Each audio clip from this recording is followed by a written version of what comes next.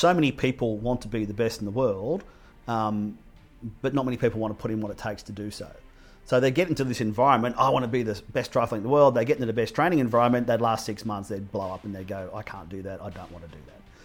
In sport, those people just disappear. At work, they hang around forever. So the biggest problem I had was, and as I got to be a manager, the biggest challenge for me was the better you were, the more work you got, the worse you were, the more support you got. And I was used to a dynamic where if you were no good, you were gone. You're out and see you later. And I really struggled with that dynamic for a while, and it took me ages to realise that. And I think it's probably because I was so into individual sports my whole career that you're only as strong as your weakest member. Helping CEOs and business leaders discover the energy to perform exceptional brilliance and positively impact the lives of those around them. Be inspired by world leaders, game-changing influencers, and next-level gurus. This is the Active CEO podcast, where the ordinary don't belong. And now your host, CEO and founder of Energy to Perform, international speaker and leadership performance coach, Craig Johns. On this episode of the Sports People Recruitment Active CEO podcast, we speak with a highly focused and determined leader who is an Olympic triathlete, 2 times World Triathlon Champion, and ITU World Triathlon Hall of Fame member. His career has included leasing executive roles at McConaughey Properties, Colonial First State Property Management, and head of retail leasing at Charter Hall. He has also filled governance roles on the Triathlon Australia Board and High Performance Committee, and is currently the CEO of Triathlon Australia. I have the absolute pleasure of introducing one of Australia's all-time best triathletes, a multiple national speed skating champion, MEMOS master's degree student, and has the rare privilege of winning a world title in his hometown, Miles Stewart. Miles, welcome to the show. Wow, thanks Craig, appreciate it. You've had a very illustrious career as an athlete. When did you first get that competitive bug to be an athlete? I think it all happened when I was fairly young. I was the youngest of 3 kids at that time. My brother and sister were going down the pool and going swimming. They were 3 and 4 years older than I was, and for me it was either sit on the side of the pool and watch or jump in the pool and swim. Like pretty much every sport I did, I jumped in the pool and I couldn't swim a lap. I was pretty bad at it. My brother and sister were tearing up and down and doing their thing, but I was always kind of very persistent, and over time managed to get better and better at things. Even when we swapped to speed skating after swimming, my brother and sister go skating the first day, they're off in the middle doing their thing. I'm on the wall for practically a year, like hanging on and wondering how I'm ever going to learn how to do this. And we all end up later on being speed skating national champions. So I didn't learn as fast as my brothers and even my younger brother today. They're just super good at picking things up very quickly. But I was the bloke who just didn't give up until I was able to do it very well. And I think that showed through at the end with my triathlon career. Yeah. Definitely. So, for you grew up around, obviously with your father, Cole Stewart, who is regarded as one of the world's premier triathlon coaches. How easy was it for you to separate from being your dad and then from the coach? Yeah, it's pretty interesting. My dad was quite unique, a very, very strong character, very strong personality. He coached world champions in 3 different sports, which is extremely unusual. Impressive. From speed skating to cycling to triathlon, which are, quite diverse and interesting. Look, we lasted till about 18 with me living at home and still training with him, and we probably had more of a friendship style relationship at home as opposed to father and son. And he had a very dictatorial style of training where you did as you were told. And that lasted till I was 18, and my dad had very simple rules, and that was my house, my rules. Don't like my rules, get your own house. So at 18 I went, okay, that sounds like that's probably me. So I moved out of home when I was 18, and that certainly helped that relationship and that dynamic by able to have a bit of space, because 24 hours a day being told what to do was quite challenging over time, and especially when it's your dad. And but look, I trained and raced with him my entire career, so that's one of the things I'm extremely sort of proud of today, that I lasted not only through a skating career and a cycling career, but I also went through my whole 20 years professional triathlon with my father as my coach, which was really cool. It's pretty amazing. So while you were at school, did you dream of a career outside of professional sport, or was it just a sole focus on athlete 24/7? Yeah, look, I went to school, I believe, but I don't know if I was always present. I was training, I was riding to school. I used to live like 20 kilometres away from school. I'd ride there, I'd leave my bike at a friend's house, I'd walk 3 kilometres to get to school, I'd swim at lunchtime, I'd walk home or run home to his place, I'd ride the 20 kilometres home. I did that every day of my life, plus training on weekends. So, and I'd run cross country at school if it was there. So I was always kind of waiting to get to the end of school so I could get on and do a career in sport.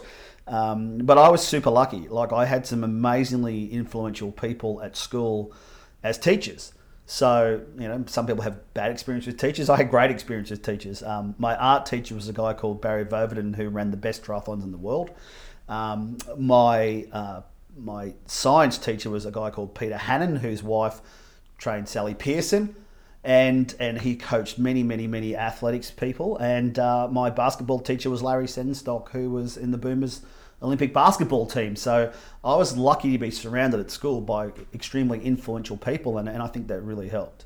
Yeah, I mean, having that proximity around you of people that support where you want to go or have already been there rubs off on you, doesn't it? It certainly did, and I was very lucky. Like, even I had a teacher who basically pulled me aside one day, and I thought, here we go, I'm in trouble. And he said, look, I know that when you finish school, you're going to go on to do some things that I'll never do in my life. He goes, all I want you to do is get through the work that I give you, but you do it in your own time. So I had teachers who also saw that my pursuits were probably going to be elsewhere outside of academics after school. And they tried to support that, not by letting me get off with anything, but a bit more flexibility in delivery. And that really helped until I started dating his daughter. You first raced at the ITU World Triathlon Champs in Avignon, France as an 18-year-old, where the legendary Mark Allen won that inaugural race. Yeah. What was it like to be the young, up-and-coming racer against the best in the world where you finished 4th? Yeah, it was pretty funny. Like, I'd come from a cycling background, and that was one of my strengths. It was non-drafting racing at the time. We were racing in Australia. There was Spot Anderson, there was Brad Bevan, there was Greg Welsh, there was Nick Croft. There were some really, really good athletes, but we didn't know how good we were against the world. So at that stage, like, unlike today, there wasn't, you know, internet or anything like that. So we'd get these American magazines with the Big Four and the Big Five. Mike Pigg came along, and we used to read about how fast these people were, and we were like, wow, these guys must be just super fast. We were doing our races in Australia going head to head. You know, I thought the people I was racing with, like Brad and Greg, were really fast as well. But we didn't know if we would compete with these people. And in the year before that, in 1988, Stephen Foster, another Australian athlete who got a bronze medal at the World Champs in Florida, he went over there and he won the biggest race in America, which was the Chicago USTS race. And I think a lot of us in Australia went, oh, hang on, if he could do it, then we could probably do it. So the very next year, which was leading into the World Championships, so Brad, Nick, and Welshie and myself, we all sort of went over to America and started racing. And I remember the first race that I entered into. I was an 18-year-old kid. I just finished high school. I hadn't really travelled very much. I land in Chicago. There's streets everywhere. There's this huge city. I was like completely overwhelmed. I met this guy called Mike Plant, and who was a famous journalist for triathlon and passed away recently last year. And Mike come home and he goes, "Oh, I've been hearing about you in Australia, and how do you think you're going to go on this race in the weekend?" And I went, "Wow, I'd be really lucky. I'd want to get top 10." So he writes this article going, cocky young kid from Australia, thinks he's going to get top 10. He's only 18 years old. I think I was still 17 at the time. And I go to this race. I finished 10th. And I beat Scott Tinley, so I was super happy because Scott Tinley was one of these guys I'd read about my whole life, and I was like, oh, fantastic. I beat him and I got 10th. And so Mike came up to me after the race. He goes, "Wow, you must be so happy, top 10 in USTS race." And I was probably a little bit outspoken those days. I'm not sure if it's changed. And I said to him, "Mate, if I can get 10th today feeling as bad as I did," because I got on the bike and I literally went backwards. I got off the bike 18th, swim in the front group, got off the bike 18th, just felt terrible the whole day, ran in the 10th. I said to him, mate, if I can get a top 10 today, I'll win next weekend. So next article, boom, kid from Australia thinks he's going to win a race. He got 10th. There's no way. And sure enough, I get into the race. Jimmy Riccatello, Mike Pigg, myself, rode off the front, ran away, won by 2.5 minutes. So then it was like, wow, this kid's arrived and he's serious. I went to World Champs, went over to France, probably had the worst swim of my life, come out of the water 3.5 minutes behind the leaders, wetsuit leg ripped in half. Rode really quick that day. Got on the bike next to Mike Pigg. Him and I rode super hard. Pretty much caught up to everyone. Got 4th, and that was it, man. I was off and running. And was I surprised at the result? I wasn't sure. I mean, I just remember sitting there. The podium got called up, 1st, 2nd, and 3rd. I'm sitting on the side watching, going, "Oh, this sucks." Like this is like the worst position I could finish in, because I'm just watching everybody get all the accolades, and I went, oh, next time I do this I probably need to get on the podium, and sure enough, the next time I did. Yeah. So that race was a defining moment in triathlon history, not only because it was the first ITU World Triathlon Champs, but a watershed moment in equal prize money and equality in the sport. Can you take us through the events that led up to the equal prize money being provided to both male and females on the night before the race? Yeah, well, the French Federation basically said that that they weren't going to pay the same money, and there was X amount of prize money for men. I think it was like $50,000, $60,000 for men, $100,000 for men, and it was like $20,000 for women. They got us into a room. Mark Allen was there leading it. I was there. Welshie was there. The whole male field basically was there. And Les McDonald, the president of the ITU at the time, or the recently formed ITU, became the president, sat in the room and goes, guys, we don't believe the future of this sport is in inequality. We want it to be equal prize money for male and female. And we want you to decide to see, would you back us on that journey? So we all talked amongst each other and said, absolutely, we want the same. And it was then decided the night before the race the men wouldn't start. So, once again, 18-year-old over in France, hadn't been there before, went to do the World Championships, looked like we weren't even going to start the race. Mm-hmm. And they were saying, well, the race is going to go ahead without you. And we went, well, great, well, there'll be no elites because we're not doing it. Mark Allen was a really big name in France after his Nice races. He was very vocal, very influential. He was a major part of this. And Mark goes, well, I'm not going to race in France ever again.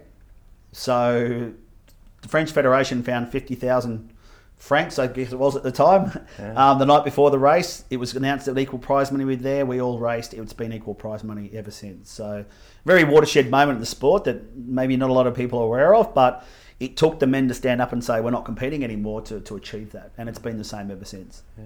So fast forward 2 years later, and you win the 1991 ITU World Triathlon Champs in your hometown on the Gold Coast. What were your expectations going into that race, and what fueled you to find that extra edge and that finishing straight? Well, I'm the only person still in history to get kicked off the World Championship team. So in 1990, it was recommended that you do this selection, or not a selection race, a warm-up race leading into the World Championships. I didn't go and do that race. I did another race on the same weekend. Next thing I got an email saying, you're out, you're not racing anymore. And I never showed up to Florida. So I watched Australia get 1, 2, 3 in the men while I should have been on the start line, and I got kicked off the team, and I was sat there, and sure enough, next year it was the same team manager who put me out, and I had a little bit of fire in the belly from missing the 99 and watching the other guys get 1, 2, 3, which I was happy for them, but I was dirty that I wasn't around.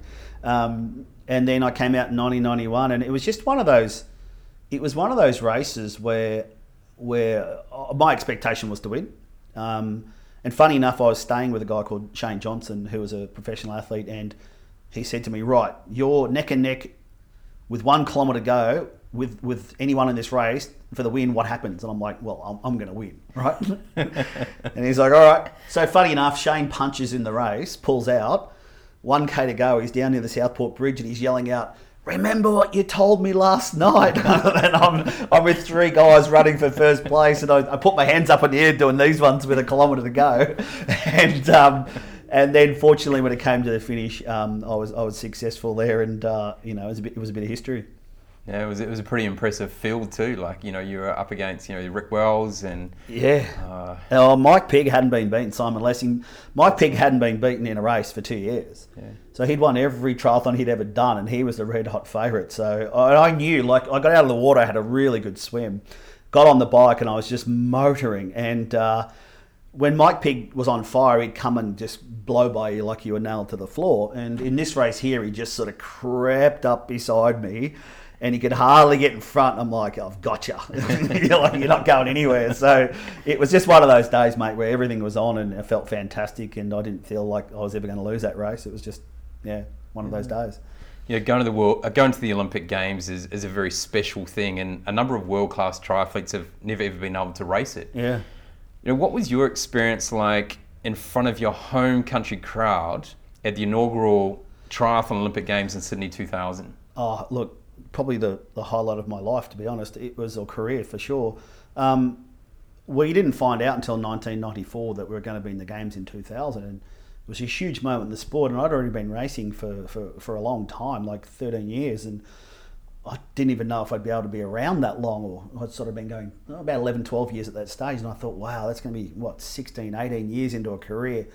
Am I even going to be able to make it? So I had thoughts of doing Ironman and doing some longer races, but when they said the Olympics was going to be in Sydney and triathlon was in it, I was like, right, that's my goal in life, and I want to get to that event. As you know, and history shows, there was 6 men and 6 women, top 12 ranked in the world, trying to get into a 3-person team. It was ugly. Yeah.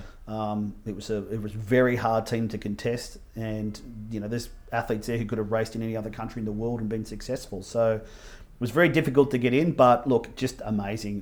The crowd, the people screaming, it was just such an awesome experience. And I remember 7 kilometres into the run, I was running around there, and I had to block my ears because my ears were hurting. It was so noisy. Yeah. And anything else that could hurt in a triathlon, it's not normally your ears, but I'm covering my ears going, oh man, it's so loud out here. And just an awesome experience. I didn't probably have the best race of my life, and there's probably some people in front of me that may or may not should have been there, but I had a ball. Yeah. I gave it everything I could on the day, and I was absolutely dead at the end of it. And I was like, well, that's all I had to do the day, and that's all I had to give. So I had a dream of going there with Greg and Brad as the 3 sort of older statesmen to go to that, and that didn't quite work out that way for various reasons. But amazing experience. There's less than 100,000 Olympians in the world today. It's a very small club, and super proud to be a part of that. Being an athlete is kind of like being in a bubble sometimes.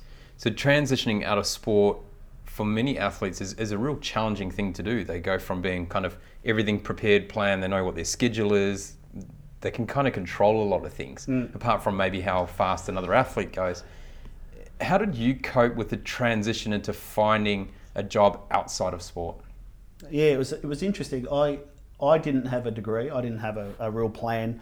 And I literally woke up one day, I was at Mooloolaba triathlon, and I called my dad and I said, I want to have a coffee with you. And we caught up, and I said, I'm done. I was supposed to race that weekend. I said, I'm done. He goes, what do you mean? I said, I don't want to do this anymore. I literally woke up one day and just went, I don't want to do this anymore. And he goes, so you finished? I went, yep. He goes, all right, no worries. And they announced it the next day that I'd retired, and I'd never raced another race in my life since. So it all came fairly quickly. And it came because my body wasn't responding anymore to training. It was breaking down a lot. So I knew I wasn't being able to do the volume of stuff I needed to do to be competitive anymore.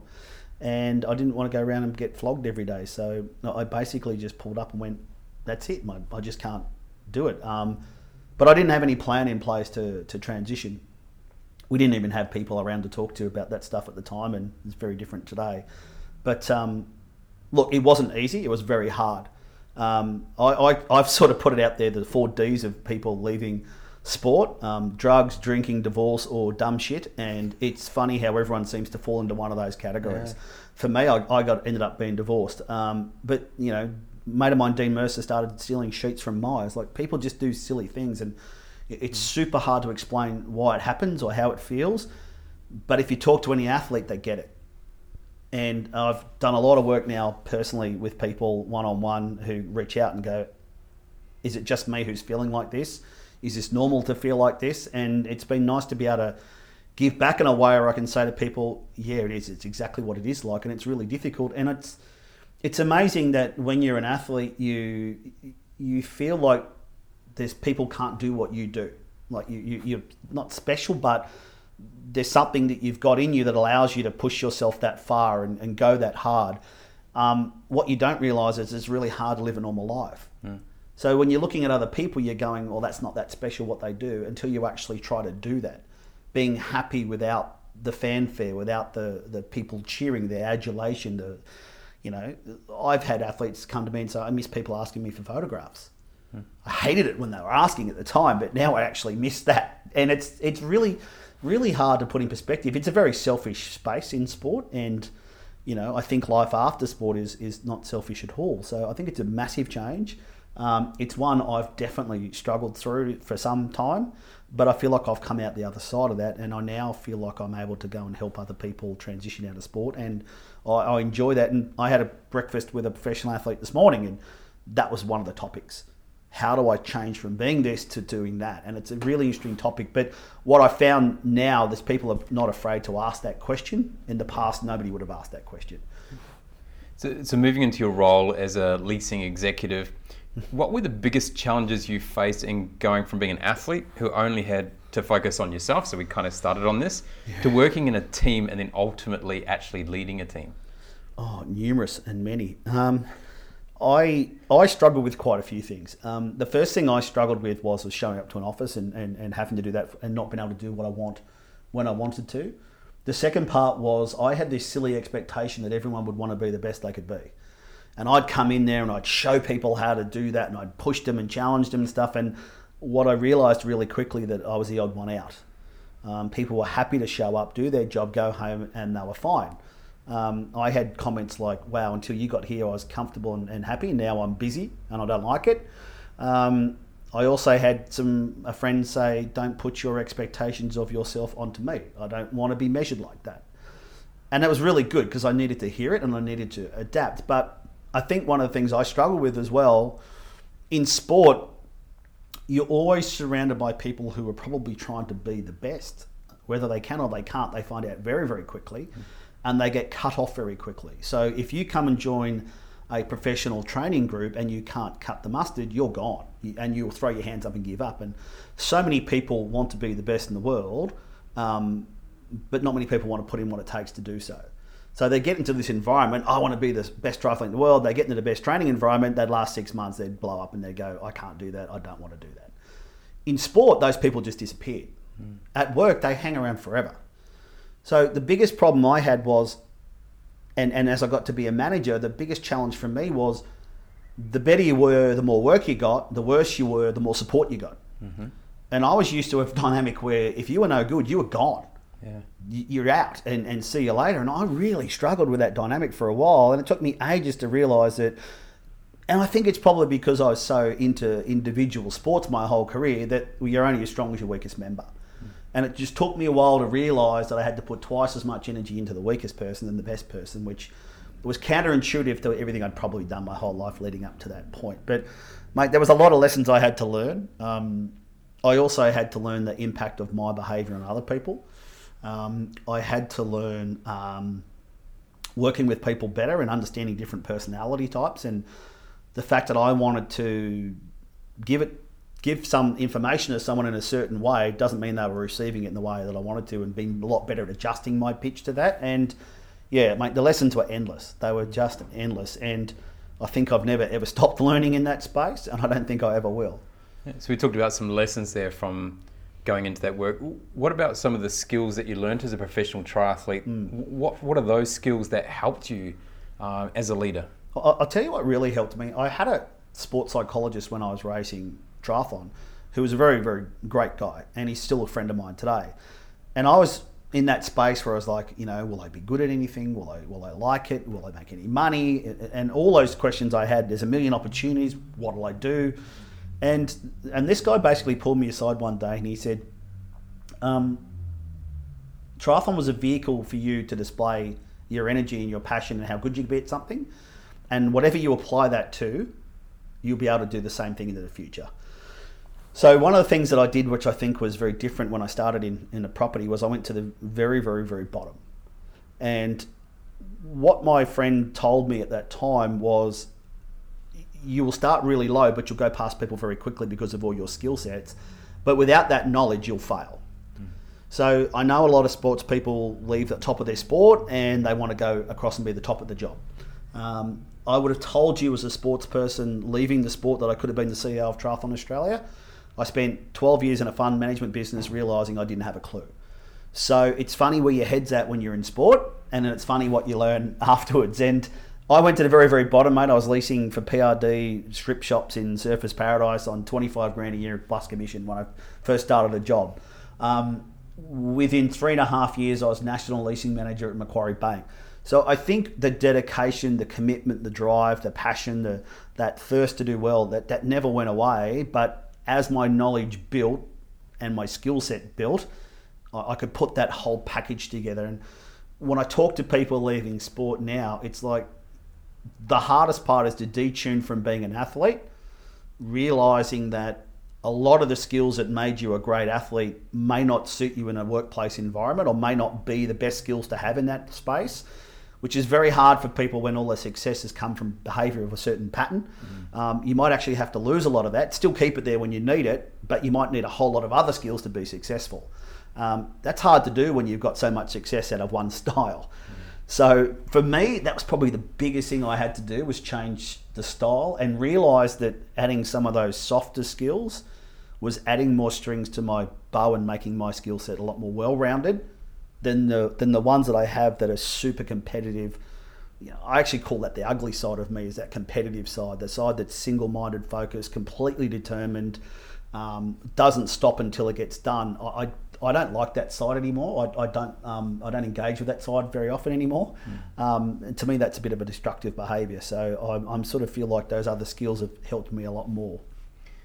So after a few years out of the sport, you decide to go back and help Triathlon Australia from a governance point of view. You know, what was the decision for you to step on or nominate yourself for the board and then spend, a number of years in that board position? Yeah, I got asked by a guy called Peter Hedge whether I would go on the Triathlon Australia board. I was national leasing manager at Macquarie Bank. My career was going really good over in that space. I was very, very content with where I'd been to. And it was very important for me to show my kids that I wasn't a one-trick pony and I was retired at 34 and I couldn't do anything else. So it was really important for me to show that life wasn't over at 34. I could then go and actually do something different to that and still become some sort of medium of success. So I actually went to World Champs in 2009. I hadn't been around a triathlon in 5 years. And the then president and the then CEO, I knew them and I caught up with them and I just started to ask the question, I'm in a space now where I feel like I'd like to give back to the sport. I've been away, I've had some time off. And the president at that time looked at me and goes, well, what skill would you possibly bring to the table? And I went, okay, interesting. Wasn't expecting that. But I walked away and went, well, no problem.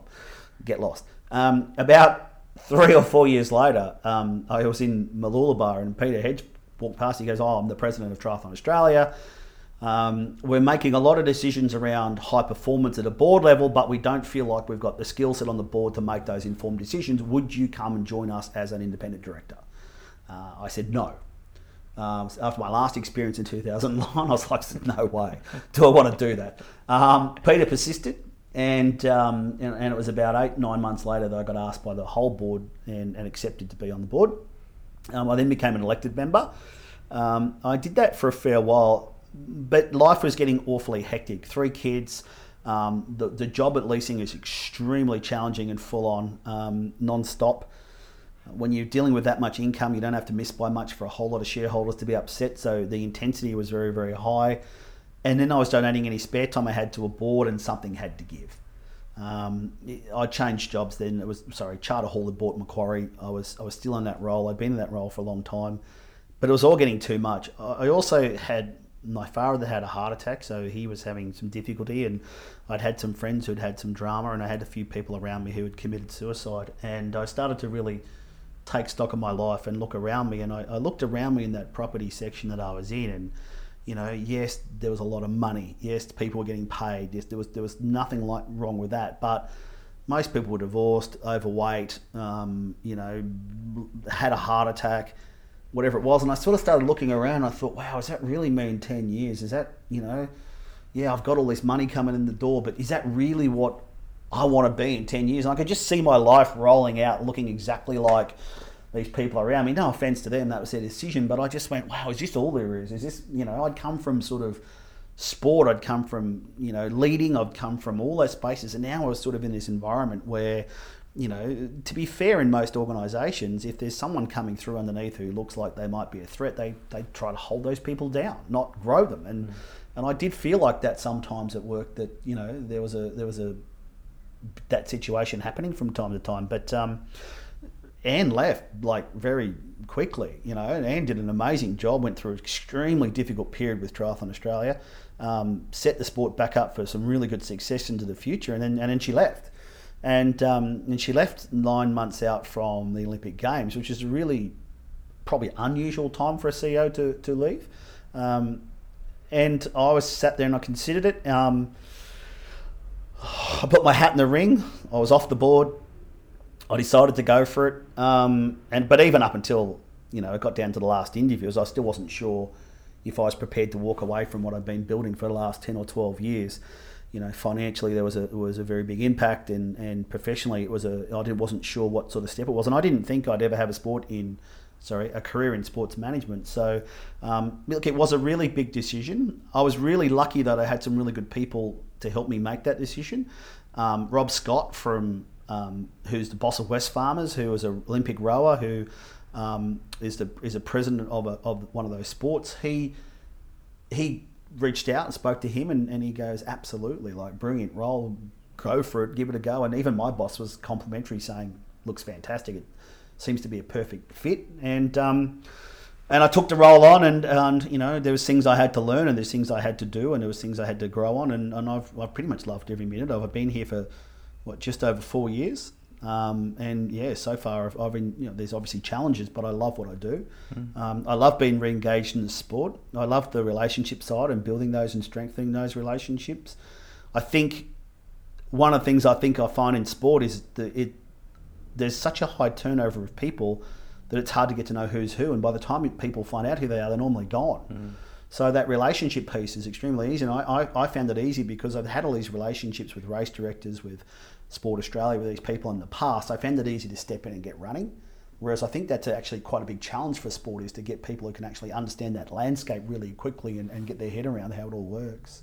Yeah, so 4 years into the role, for you, what do you feel is kind of the greatest achievement in leading the sport of triathlon so far?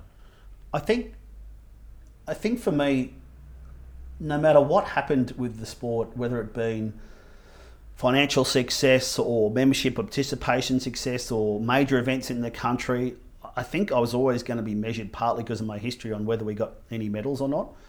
And one of the things that was missing over a big period of time for a while had been some medals.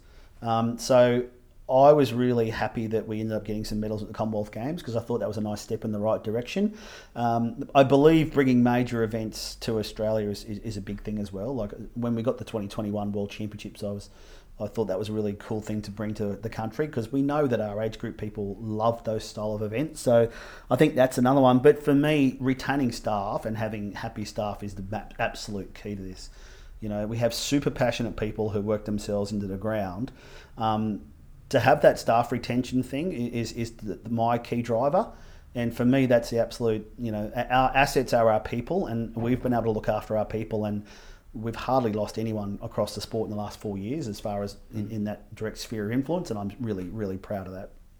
So the sport of triathlon is currently reviewing its operating model in Australia and has been for a number of years now. What do you think there is a need for change, and what might the structure look like in the future, potentially? I think when sport was first set up, it wasn't set up to be a business. It was set up to be a not-for-profit, volunteer-based organisation, which has quickly now become a business. And sport now into the future is, most sports now are calling themselves entertainment as opposed to sport. There's a lot of competition coming in from all sorts of different areas, and sport needs to adapt and grow. I think the Olympics say it the best at the moment. I was over there in April, and on the wall of the Olympics is change or be changed. And I think we're facing that at the moment in sport. The fact that we've done it like this for 100 years or 30 years, whatever it might be, doesn't mean it's going to lead us into the future. There's new sports coming in that aren't structured like we are, who are nimble, who are quick, who don't have that lag in decision making. But sport was built on state-based passion. National organisations were developed to have access to represent at a world level.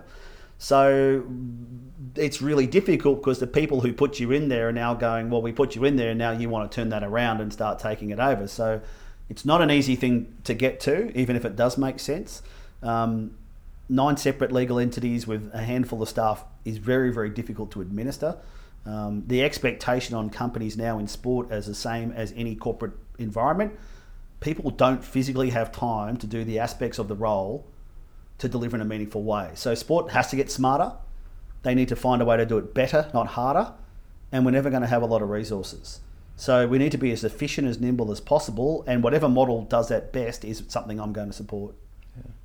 So there's a lot of, we'll shift paths here a little bit now. So there is a lot of work being done in supporting the wellness of athletes over a number of years now.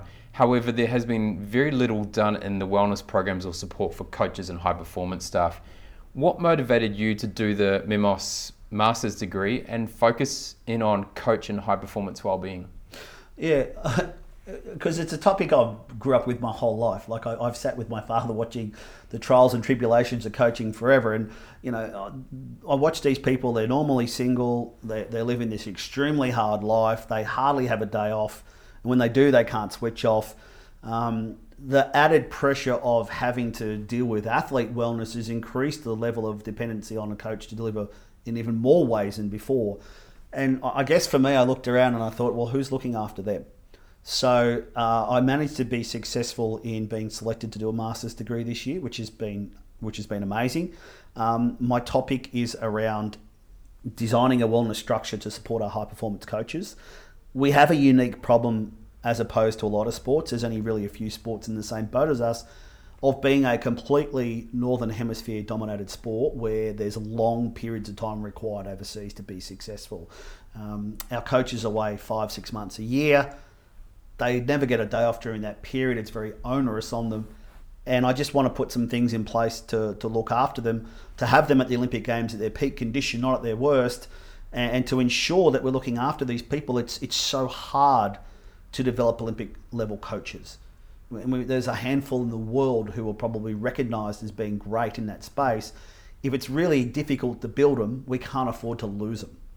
So for me, looking after those people is one thing. Providing a workplace environment that people are actually happy to be a part of is another.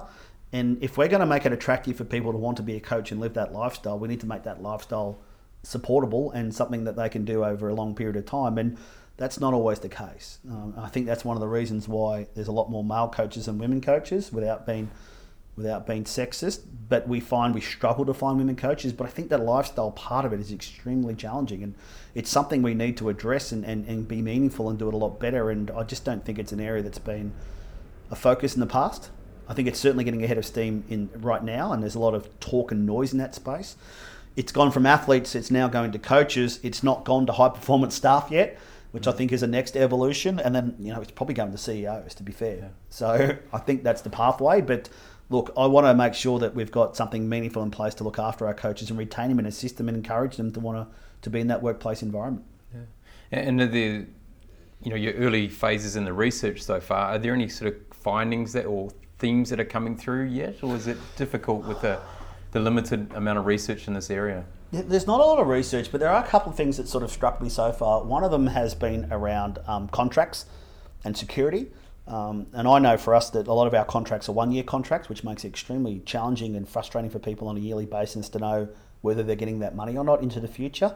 That's predominantly been based in our funding cycles, which is something I need to address and consider into the future.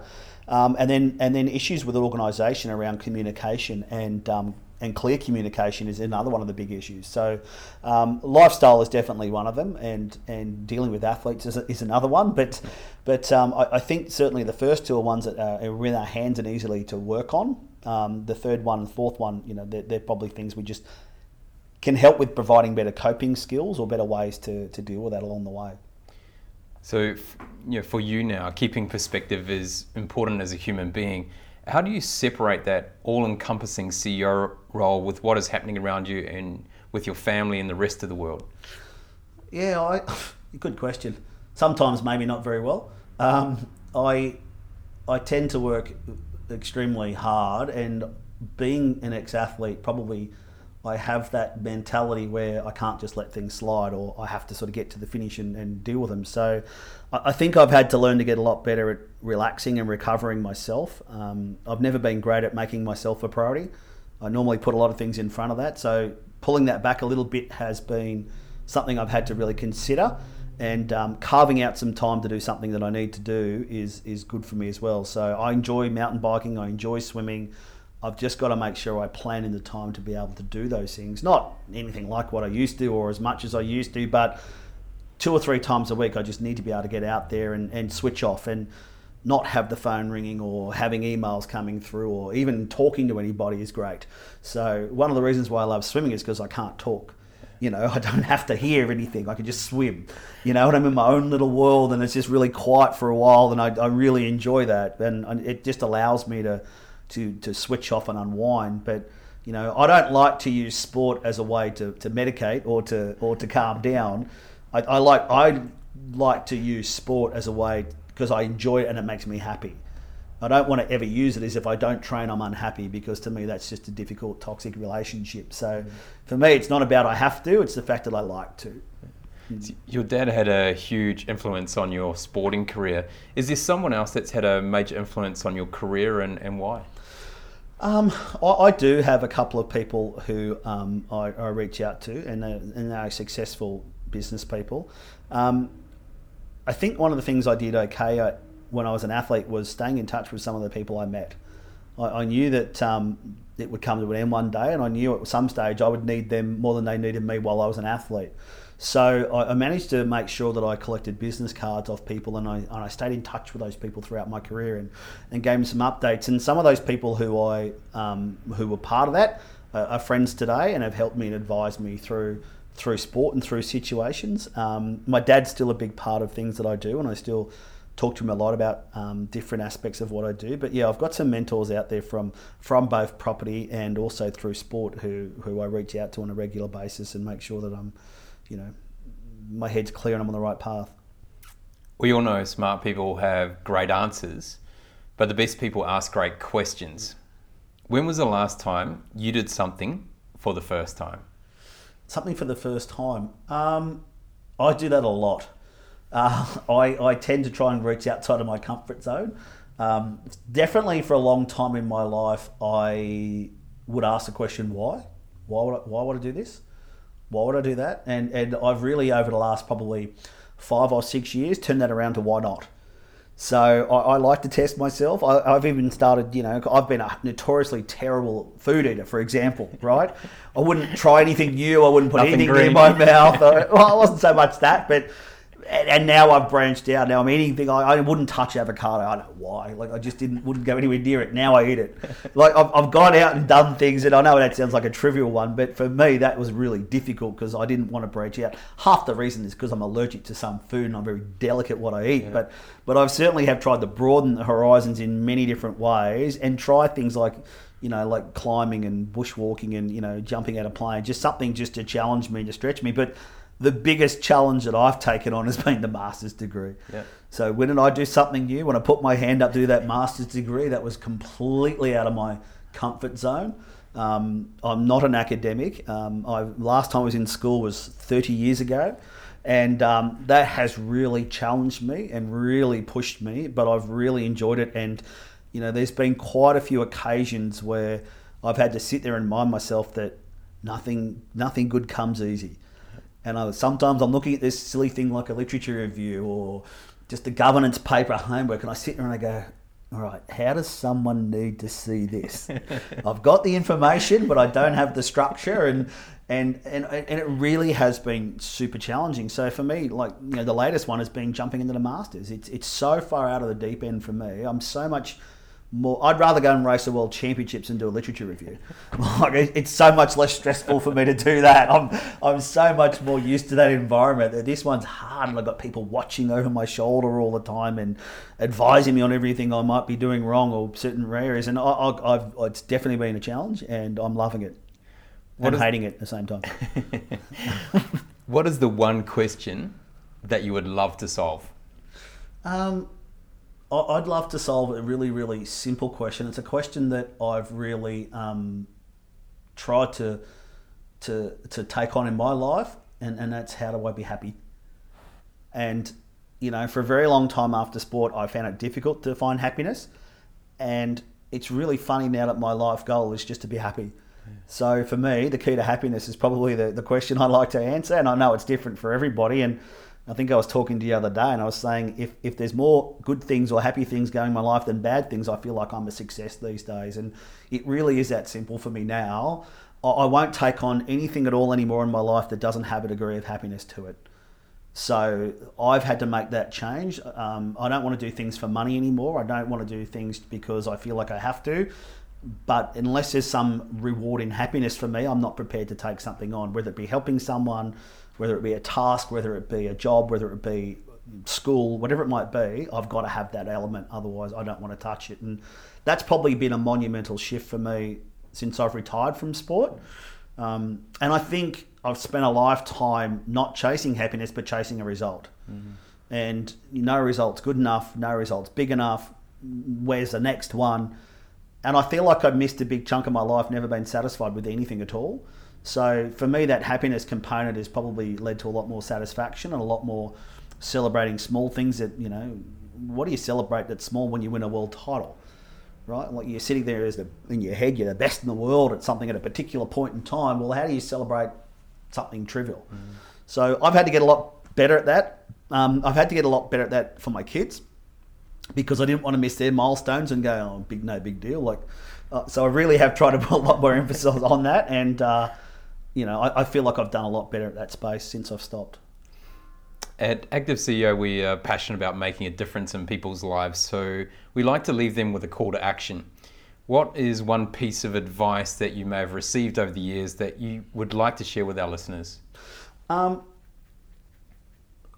think for me, it's about, you know, no one's better than anybody else. And I think for a lot of my life, I tried to prove that I was in so many ways in sport.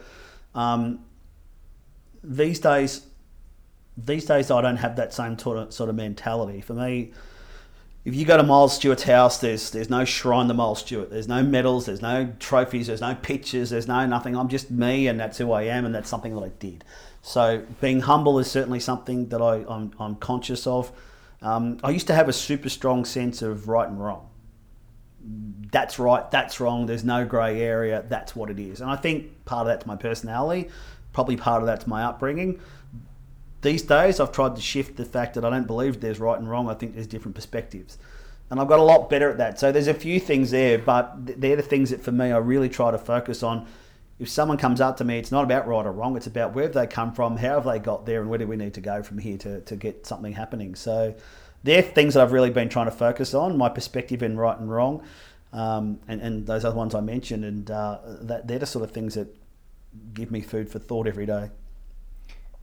You've shared some really great insights today and obviously a lot of valuable life lessons there. How can people learn more about what you do and what would be the best way for people to connect with you? Yeah, very hard, I suppose. If you're not in that sphere, it's very difficult to find out those things. But, you know, I've always been available for most people who want to reach out and talk about things. And, you know, one of the things I ended up doing this week was going back to do a champion in chairs with the Sports Commission of Australia, just to talk about experiences in being an athlete, trying to have a voice, and then moving into the future as a board member or a CEO and having a voice and what that means to athletes. So people can reach out to me, and my number's on the Triathlon Australia website, so it's not hard to get in touch with. But yeah, as far as like seeing what I do, I don't know, maybe I need to start a podcast. So Miles, it's been an absolute pleasure speaking with you today. You know, it's been fascinating hearing the insights of who you were, you know, your context as a young child and how you were so passionate about sport and growing up in a household where it was about performance and how do you get better every single day, to then taking on the world, so to speak, and kind of being out there and just going, you know what, I'm going to win this race, and actually going out there in front of it. We saw the same with Chris McCormick when we talked with him. He was very honest. He knew when he was going to win a race or knew when he wanted to achieve something. He'd put it out there, and so he'd be accountable to other people. To hear your lessons as you transitioned out of the sport and trying to understand how to fit in to a workspace where it's not about you anymore and it's about the team and how you can work collectively together. And a lot of people probably don't realize how selfish sport can be in a good way, but also in a way that can be quite tainting when you move into other stratospheres or other areas of life. And to see how you've evolved along that and to now put yourself in a leadership position where you're having to deal with multiple stakeholders and learn more about yourself every day around how do I stay a bit more balanced? How do I ensure that I'm not just black and white? How do I ensure that I'm actually happy? To me, that's a great piece of advice out of there is, how can I be more happy today? How can I do things that make me happy rather than just doing it because I want to get a better result? Yeah. And that's so powerful. So thank you very much for your wonderful insights today, and really appreciate it. And we look forward to seeing how your career evolves and seeing the results that come out of the master's degree. Thanks, Craig. On this week's Active CEO Performance Tip, we're talking about CEO legacy. Having a purpose in life and aligning it to the work that you do is important if you wish to enjoy what you do, be productive, and perform at a high level. Some people have a desire to go beyond the world they work in and leave a legacy for future generations to benefit from. CEO legacy is all about finding a greater purpose through a project or movement that creates a ripple effect across an area, industry, or even the world. What mark do you want to leave on the world?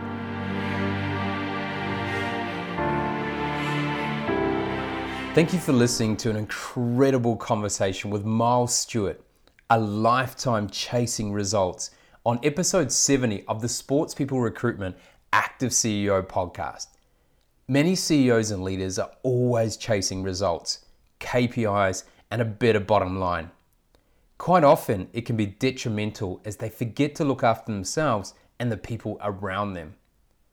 Being a CEO or leader requires a lot of passion, dedication, hard work, and focus on other people. We want to make sure that you don't end up burnt out, stressed, overwhelmed, and making mistakes because you haven't effectively planned your energy and recovery, managed the workload of your team, and focused your full attention on other people while neglecting your own performance. In 2020, we are adding a second Active CEO podcast episode each week, where we will decode each section of breaking the CEO code. Each Thursday, there will be a 5 to 10 minute episode ranging from topics on sleep, owning your own influence, CEO periodization, leading high-performing teams, and even creating your own CEO legacy.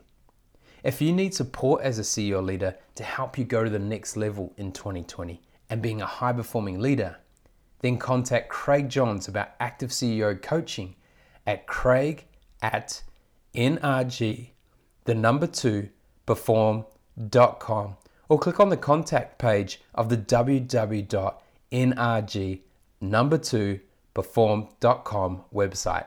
This is the Active CEO podcast, where the ordinary don't belong. Join the Active CEO movement by visiting www.nrg2perform.com. That's NRG2perform.com. Share this podcast on LinkedIn and be sure to tag in NRG to Perform. Leave a review on iTunes. Drop us a line with your feedback and questions, and connect with us on the NRG to Perform Facebook and Instagram pages. Be sure to check out the next Active CEO podcast, where the ordinary don't belong.